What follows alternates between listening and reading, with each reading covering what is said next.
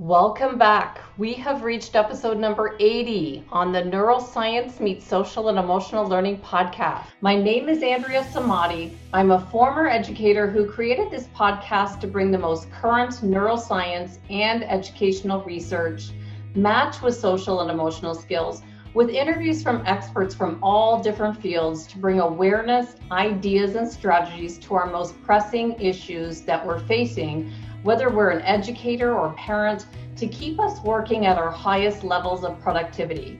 I do appreciate the feedback I've received through social media. It helps me to know these topics are helping to bring some new thoughts, ideas, and hope when times have never been so uncertain. Today we have Samantha Wetschy, the founder of the 16 Strong Project, created in 2018 at the Harvard Graduate School of Education. If you're in the field of education, you'll have heard of the importance of understanding ACEs, adverse childhood experiences, that we did touch on with our last episode with Eric Jensen. But our next guest is on a serious mission to help our next generation of learners recognize and navigate the challenges they might be facing as a result of ACEs in their life. Now, just some backstory. When I received an email from one of Samantha's colleagues about her 16 Strong Project, I remember exactly where I was, because it's so true. When you attach emotion to a memory, it's something that you never forget. And when I read that Samantha had created this project in response to her experience of living with a mentally ill and addicted parent, I literally stopped what I was doing to read more and had chills. Is all I needed to see in the email was ACEs, Harvard, and project. And I was writing back instantly for Samantha to find a time that we could speak about her 16 Strong Project. And here we are. Welcome, Samantha. It truly is an honor to have you here today. Thank you so much, Andrea, for the introduction. I appreciate your quick response and your enthusiasm about the project as well. It was really excited to hear back from you quickly. And when we first connected, I'm just really appreciative of all of your support too. So I'm so excited to be here. Wonderful. Well, I do hope that we can use this platform to help more people learn about this initiative that you've created. And it's in response to one of the largest problems that are facing our youth today. So I hope that we can do that. Can you give some background as to why you started the 16 Strong Project and what 16 Strong means to you?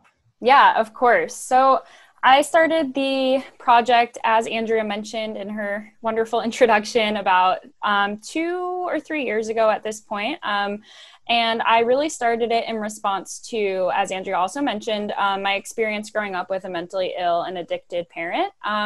So I grew up with a mentally ill and addicted father, and he's someone who I have not been in contact with since I was in middle school. So it's been about almost 15 years now at this point.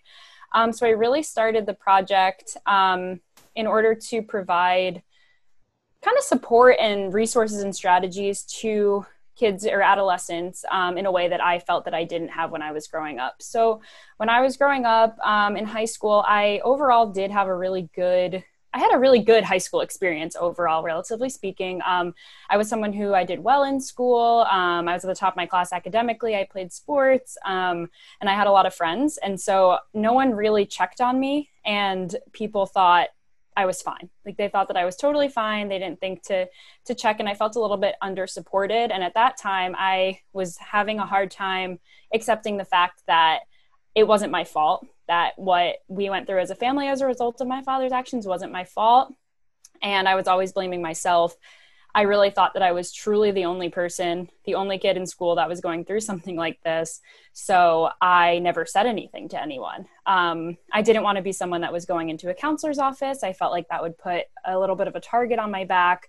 We hadn't learned about anything that I had been experiencing in class. And so I just felt like I didn't really understand, and I didn't really know what to do. I didn't want to talk to anyone. So that was my experience growing up in high school. And after that, I sort of went as far away from this as I possibly could, because it was something that I was living during that time. So I originally went into the finance field, and I realized that that wasn't something that was super motivating for me. And I felt like I kept being drawn back to like my experiences growing up, and I kept hearing stories, and people started talking more and more about mental health. And I just had this thought in my head, we're talking more about mental health, which is great, but what about the kids of these adults that we're talking about that have mental illness or addiction issues? And so it kept bringing me back to my time growing up, or my time in high school and middle school. And so I decided that this was what I was going to do. And like, this is what I wanted to do. And so I created the 16 Strong Project. When I first started it was a lot of researching, networking, trying to figure out like what routes to take, what worked, really trying to understand the landscape as someone with life experience, but without, a formal academic background in mental health or education. And so during that time, that's when I decided I would go back to school, graduate school at the Harvard Graduate School of Education. And I studied human development and psychology there. And that felt like what I needed to sort of even push this forward, push this idea into something.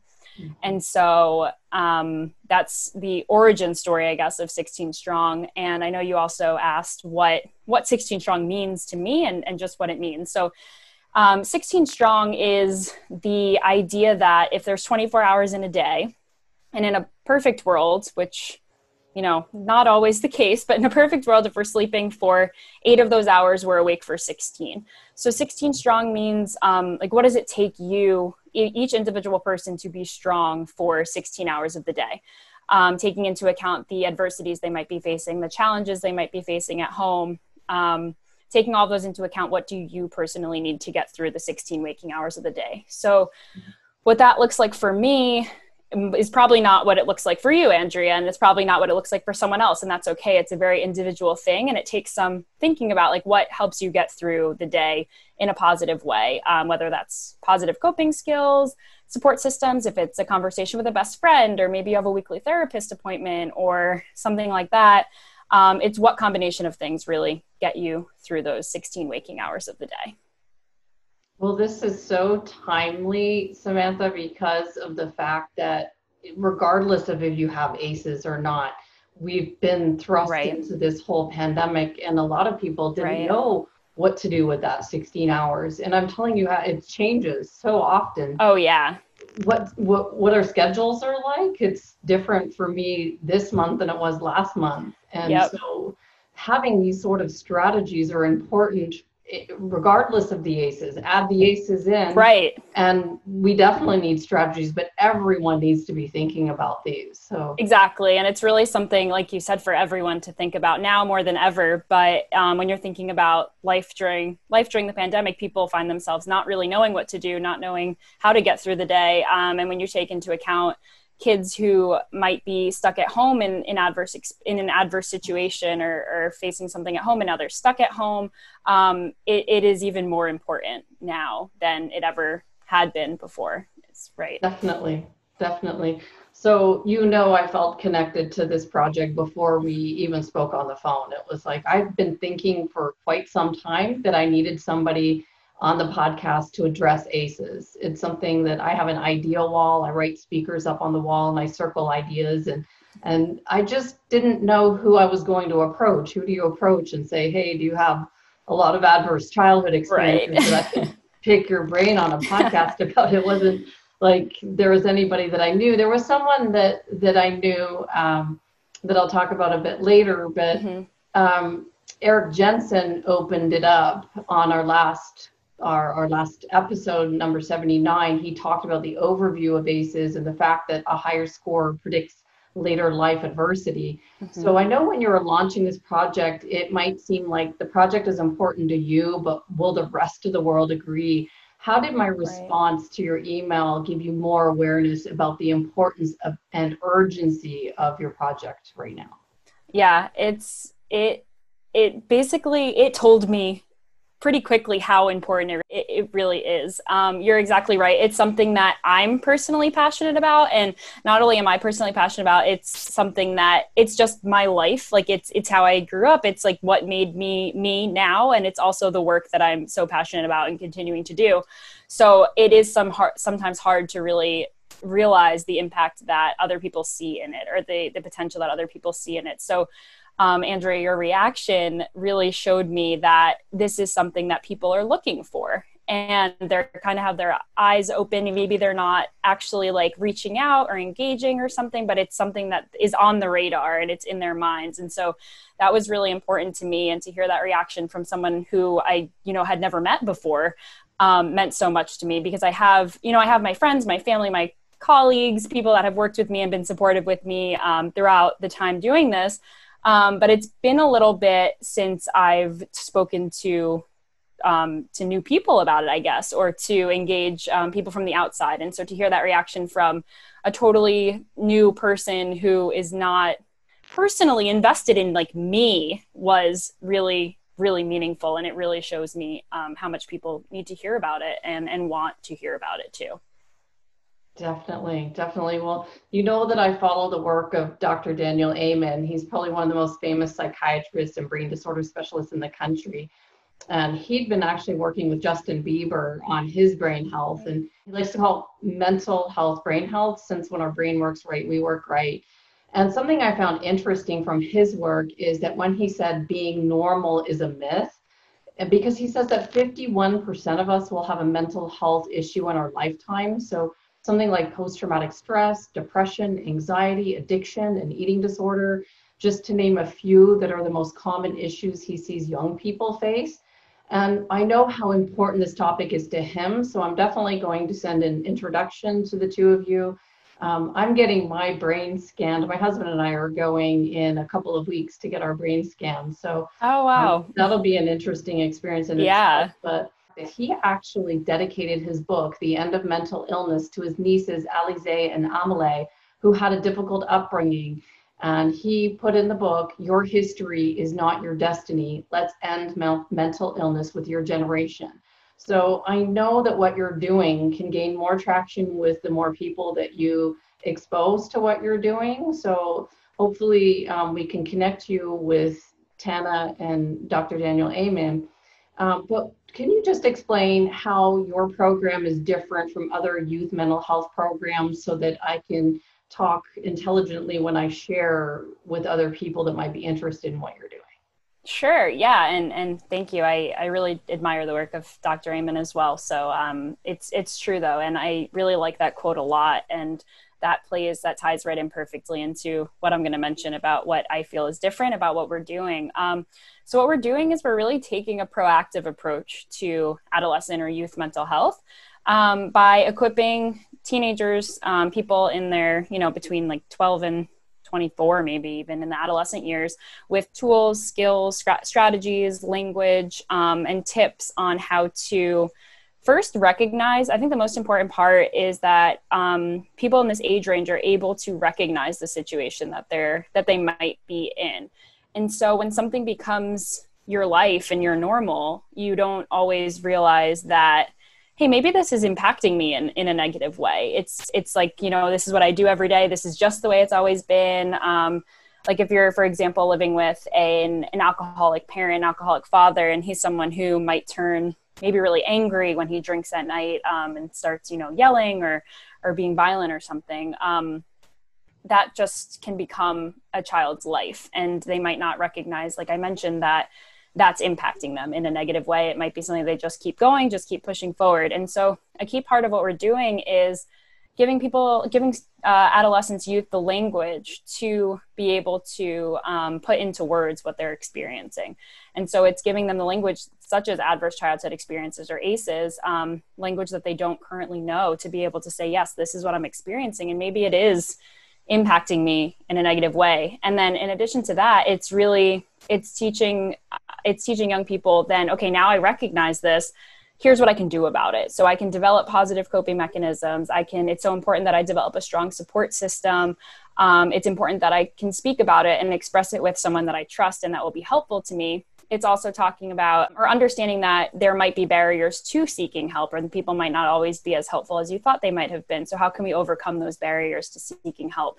So by doing all of this, it's taking a proactive approach to adolescent mental health by helping young people develop the skills that they need to potentially prevent the development of a mental illness or addiction in response to their adverse childhood experiences, whether that be they're developing an addiction as a negative coping mechanism in response to what they're feeling from their adversities, or if it's perhaps a repeated behavior, if they're seeing something at home and that's all they know and they start engaging in that type of behavior themselves. So it's this recognition piece, and then being able to develop these skills to proactively avoid developing certain mental illnesses or addictions, because it's true that people that do face adverse childhood experiences are more likely to develop mental illnesses and addictions of their own and face different health issues in the long run. So what happens if we give them the tools and skills and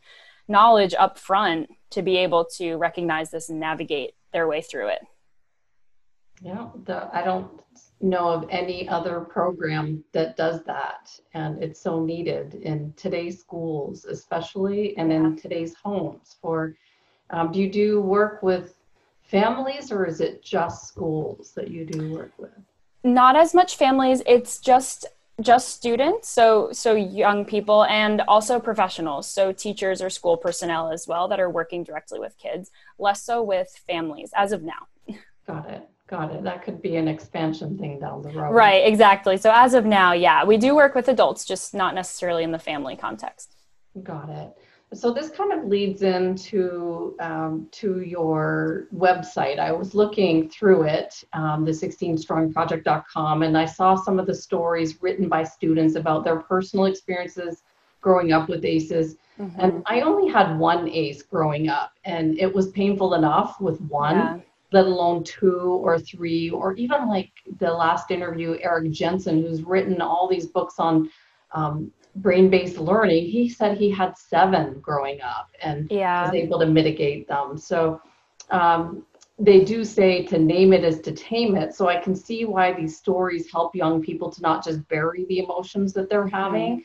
But as an adult reading these stories, it was pretty eye-opening for me to see the pain behind having like an alcoholic parent or a drug user parent or 2 in the home. And then for the child to think that that was normal until they might go to a friend's house and see how their friends were interacting. So can you explain more about your Every Voice Heard Schools initiative and the awareness you're looking to create with this, and maybe how teachers can contact you to have a child's story heard on your site? Sure, yeah. And you're exactly right. It's really, when you think about how many ACEs some people have been through, and I will answer your question for sure, but a quick note about myself. I had a number of ACEs growing up, and I wasn't as familiar with the term until within the last couple of years. And so I had a clinical psychologist I was speaking with, and we were talking about the ACE study, and I hadn't sat down and formally taken it yet. I had an idea in my head of what I'd been through. So I was like, I don't really need to tell myself this formally.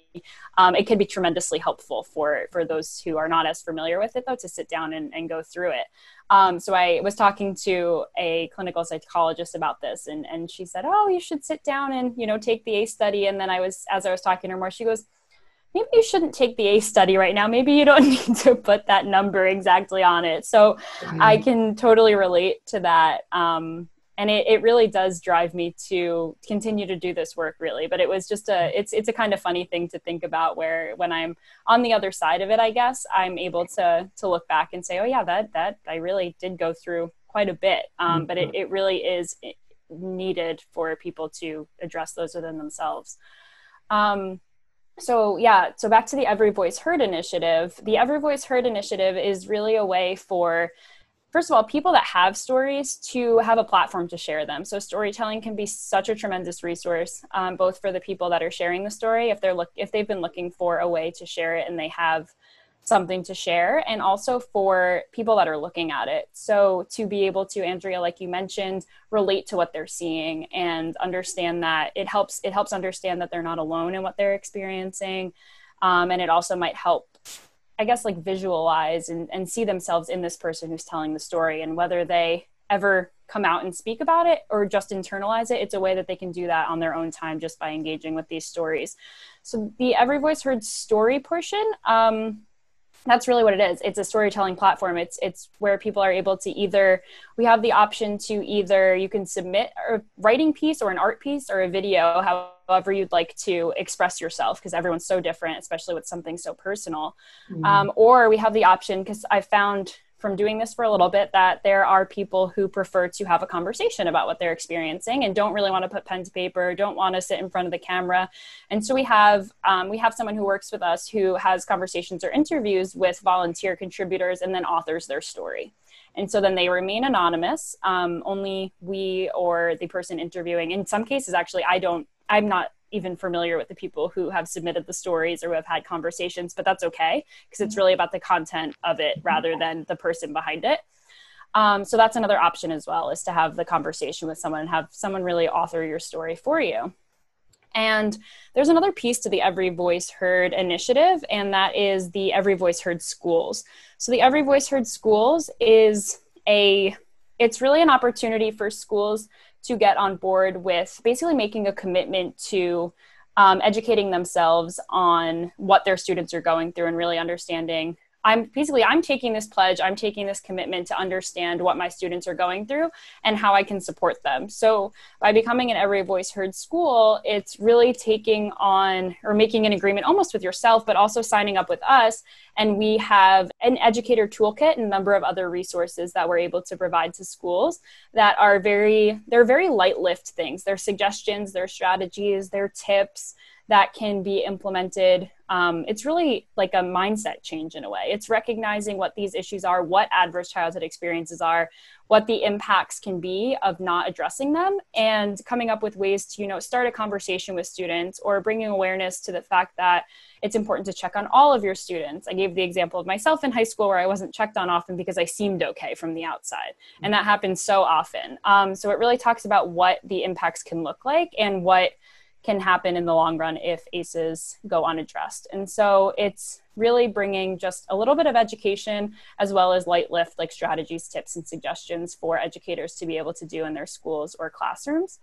Something a little bit more in depth is we do have a workshop that we offer that I have run with high school students previously. And it's workshops. I ran it for 10 weeks for about 40 to 45 minute sessions each. And it's a series of interactive workshops where we're doing exactly what I was describing earlier. We're providing students with language, tools, skills, strategies, awareness that they didn't have before, but doing it in a way that is sort of fun, I guess, or ideally fun for such a personal topic. It can, believe it or not, be fun for students, interactive, engaging, in a series of group activities, class activities, brainstorming, and individual reflection. So there is that workshop option. Also, I know that's a little bit of a bigger commitment, so it's kind of different levels depending on what the school is able to commit to or what certain teachers are able to commit to in their classes. I can see how the stories would help other students maybe connect and say, wow, someone in my school has exactly the same scenario in their home. Like, because remember you said you felt like you were the only one. Yep. And a lot of kids wouldn't talk to their friends about this. No. Yeah, exactly. And as part of the workshop, this is along the same lines of what you're mentioning. It wasn't sharing stories, but we did a visual activity where we had students, they put colored, I think we did it with M&Ms, but they put colored things in a clear cup if they had experienced something on the list of ACEs or if they knew someone who had. And so that was a way, and we didn't speak. It was just putting things in the cup, and it was a way for you to sort of look around the classroom and see, oh, wow, every person in this classroom has at least one thing in their cup. And so that was a way, without ever speaking, that the students were able to see, okay, yeah, I'm not the only one. Whether it's me or someone I know, everyone in this class has gone through something or has seen someone else go through something, or they're currently going through something. And so exactly like you said, the stories do something similar. And with a story, you can keep it more anonymous and distribute the stories in a way that maintains anonymity, but gives the students an insight into who their classmates are and who their peers are, and really think twice and sort of think, oh, wow, like I'm definitely not the only one going through this, Right. which is just tremendously helpful, especially at an age where you're developing so much and so many things are changing. So Yeah, it's very important. Now, for anyone listening who's familiar with Harvard Graduate School of Education, they would know Professor Stephanie Jones and her EASL lab. And I was actually sent her Navigating SEL from the Inside Out report from a respected colleague who wanted to make sure that I had all 349 pages of it. Can you give an overview of Professor Stephanie Jones's EASL lab and the work that you're doing with her now? Is there any connection between what you're doing with the 16 Strong Project with her work, or is it separate? it's separate, to answer your question. So just, yeah, as an overview for those who aren't familiar with it, the EASL lab really explores the effects of SEL interventions on development and achievement of both children and young people, so early childhood and adolescence as well as the adults in their lives, so whether it's teachers, caregivers, family members. So it's really looking at the impacts of SEL interventions in a nutshell. What I'm working on specifically is, you kind of just hit the nail on the head there with the Navigating SEL guide. I am currently I've been working on with the lab for about the last year, a little over a year now, on the second version of the Navigating SEL guide. So the first one was published in 2017, and we're working on the new version of it that is, I believe, slated to be published this year still. So the Navigating SEL guide, for anyone who's not familiar with it, it is a thorough guide, as Andrea mentioned, all 300 plus pages of it, that takes a really deep dive into several different SEL programs. So somewhere between 25 and over 30 this time, where we've added some more. And really the goal of it is for educators, schools, after-school programs to make a well-informed decision as to which program is the best fit for their students. So it looks at the different skills that the programs target, and as well as the different instructional methods that are used. So schools can really understand what it will take from both their staff and what it will do to benefit their students. And so there's so many programs out there. And so for those who aren't as familiar with SEL, if you're trying to implement this, which has become so much more popular, which is great, but it can be overwhelming. So it helps to make a more well-informed decision and understand what the program will do for your staff and for your community. It also does an analysis, since it does the deep dive into the different skills and instructional methods, it'll do an analysis across the program. So it gives the opportunity to sort of compare, like, oh, do I want more about like pro-social skills or cognitive regulation and things like that? And you can compare across programs, so it can help you make that decision for your community. Got it. And the only reason I ask if they're connected is because when I first developed my program 6 years ago, I was just learning about CASEL's 5 competencies. And then I integrated those in. So I wondered, with your work with her lab, if you're going to start to incorporate some of the competencies into your program, and if one day we'll see your program on the middle school, high school guide. Because this one is mainly aimed at elementary, right? Yeah, middle school and high school is a future plan for sure. But yes, the original one's focused mostly on elementary, and then the more recent one incorporates pre-K as well. And the middle school and high school is down the road. But that's a great question. And I think that would be, in an ideal world, yes. I think that there is, although they're not currently connected, like in actuality, there are a lot of parallels, because what I'm doing is incorporating SEL competencies into mental health and ACEs education. So that would be a goal. It would be a goal in the future for it to be included in an SEL middle school and high school guide.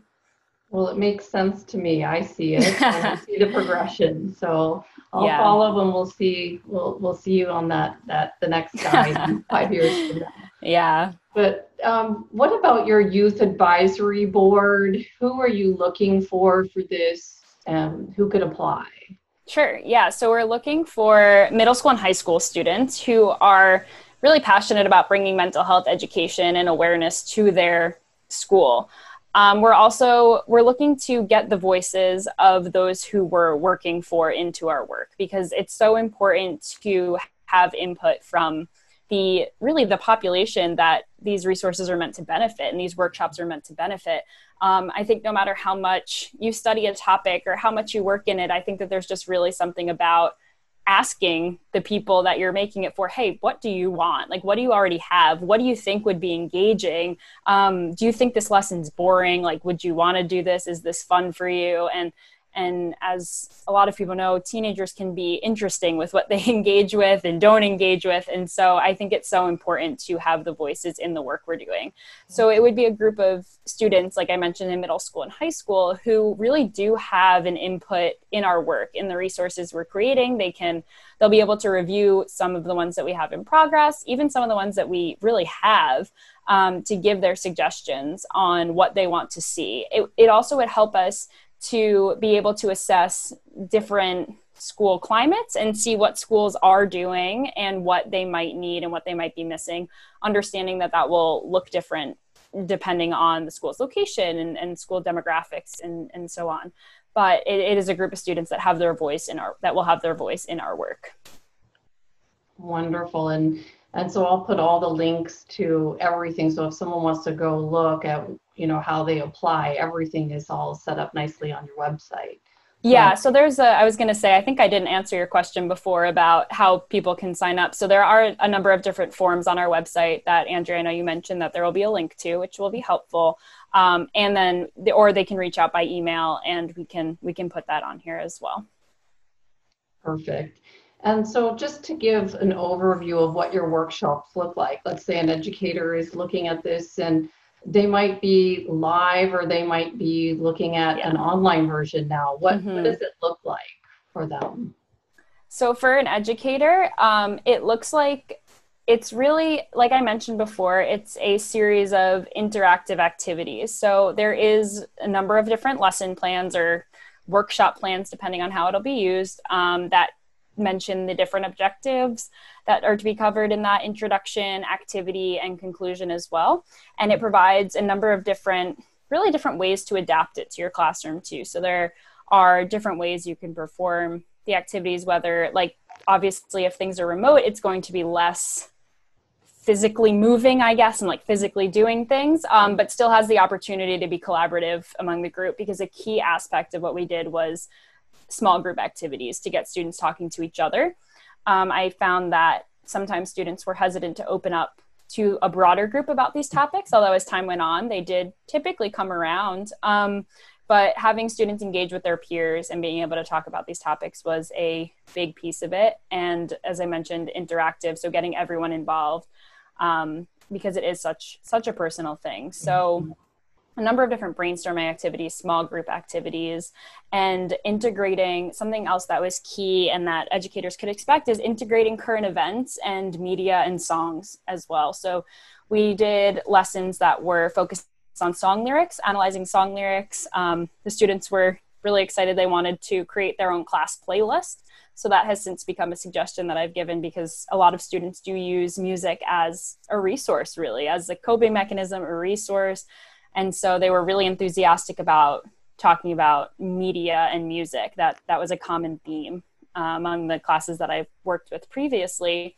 So really trying to relate these, what can be really challenging, difficult, personal topics, to things that students are familiar with. So music is one. You can also relate to TV, movies, books, integrating celebrity stories as well. So that is another piece that comes along with it. There's a number of different templates, I guess you can say. So like worksheet templates that are used for student reflection and engagement, where they can sort of map out on a piece of paper things about like what their own personal coping mechanisms are, who they can go to for help, what they're currently facing, and different barriers that they faced. So they can see it all in front of them. And a really big piece of it was the support system piece, and actually having students put pen to paper and write down who they think is part of their support system, who has been helpful to them, who do they think will be helpful to them in the future, and having different options. And because they indicated this, the students were very appreciative that they had this in front of them, which was something that was a little surprising to me, that they were really so appreciative that they had to physically write down, mom, bus driver, person in the cafeteria because there's so many different, there's just so many different adults in students' lives, but they expressed that it helped them to see it in front of them, because sometimes when you end up in a situation where you need, where you're looking for help or where you're struggling, it can be hard to think about who am I going to go to? Who am I going to go to? So they're like, well, we already have thought it out ahead of time. Now we have this sheet of paper that tells us. So a number of different templates like of that sort that have students do that self-reflection ahead of time. And while sometimes the high school students were like, why are we doing this again? Why are we doing this again? It's just so important to keep doing it. Mm-hmm. And they are appreciative of it in the end is what I found. So exactly. It's building those daily habits. Like, well, exactly. My kids are saying, why do we have to make our beds perfectly every day? Yeah, I've heard a number of the lessons they reiterate what they did a few times over. Cause like you mentioned, it's just having that mindset of, these are my coping mechanisms. This is my support system. This is what I'm supposed to do, or this is what I should do if I face a situation where I need help, or if I run into a situation where I do ask for help and someone's not helpful. It's continuously going over things like that so that it is in their head when they do find themselves in certain situations. And like you said, it's kind of like they're always very quick to say, we just did this 2 weeks ago. Didn't we do this already? Yes, we did. But it is the constant reiteration of it that it just eventually will stay there and be there when you need it. Oh, the more that you're talking about it, the more I'm getting invested in this. What is your vision for your project and the legacy that you want to create for the next generation of students? Where do you see this? Oh, that's a great question. I'm like smiling thinking about what the possibilities are. Those who are just listening won't be able to see that, but I am smiling thinking about the possibilities of that. So really the vision for the project, and again, like a little bit of a lofty goal, but I really do think that this is something that all middle school and high school age students need to learn about, this topic at least. There needs to be a broader awareness. Mm-hmm. And so a vision is that in some way, shape, or form, I would reach every middle school or high school aged student in this country at least. Whether that be through, if they've, have the opportunity to go through a workshop at a school, or even if they're just able to engage with a strategy that a teacher used if they were part of the Every Voice Heard School, or if they're part of a youth organization that runs pieces of the program, or even if they just engage with our storytelling initiative, even just reading it or engaging with online resources. But in some way, shape, or form, engaging with our material, there's a number of different options. So in any of those ways, and really understanding that they're not alone and they're not to blame for what they're experiencing, and how can they navigate these challenges that they're facing. I think that it's just so important that it reaches all youth-aged kids. And yes, I know that is a lofty ideal goal, but that is the vision. Right. So by doing that, the goal would be to really eliminate or avoid developing potential mental illnesses or addictions in response to what they're experiencing, in response to adverse childhood experiences. So by reaching, the more kids we're able to reach, I really do see this as the more mental illness and addictions we might be able to avoid. Mm-hmm. Yeah. Well, I fully support your vision. And I think that it's not an accident that you're working where you are with Professor Stephanie Jones. I think that this is going to be a great venue for you. Thank you so much for taking the time to share this important project with us.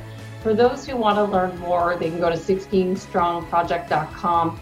And I know that you're on social media. Do you go on Twitter or Instagram the most? Which is the one you use the most? Instagram the most, Twitter as well though. And both of those accounts are also 16 Strong Project. So it's 16strongproject.com and it's at 16 Strong Project on social media. Perfect. We'll put all this in the show notes. And thank you so much for this. We hope that as we share this out and get more people involved, that you can spread into more schools and get more awareness, and that your vision in 5 years, we all know about 16 Strong Project in the US and beyond. Thanks so much. I hope so. Thank you so much, Andrea. Thank you. If If you're enjoying the Neuroscience Meets Social and Emotional Learning podcast, please don't forget to subscribe so you'll stay up to date with our new episode. While you're there, please feel free to give us a review or a 5-star rating, as it helps others find us. For more information on our programs, books, and tools for schools and the workplace, visit us at www.achieveit360.com.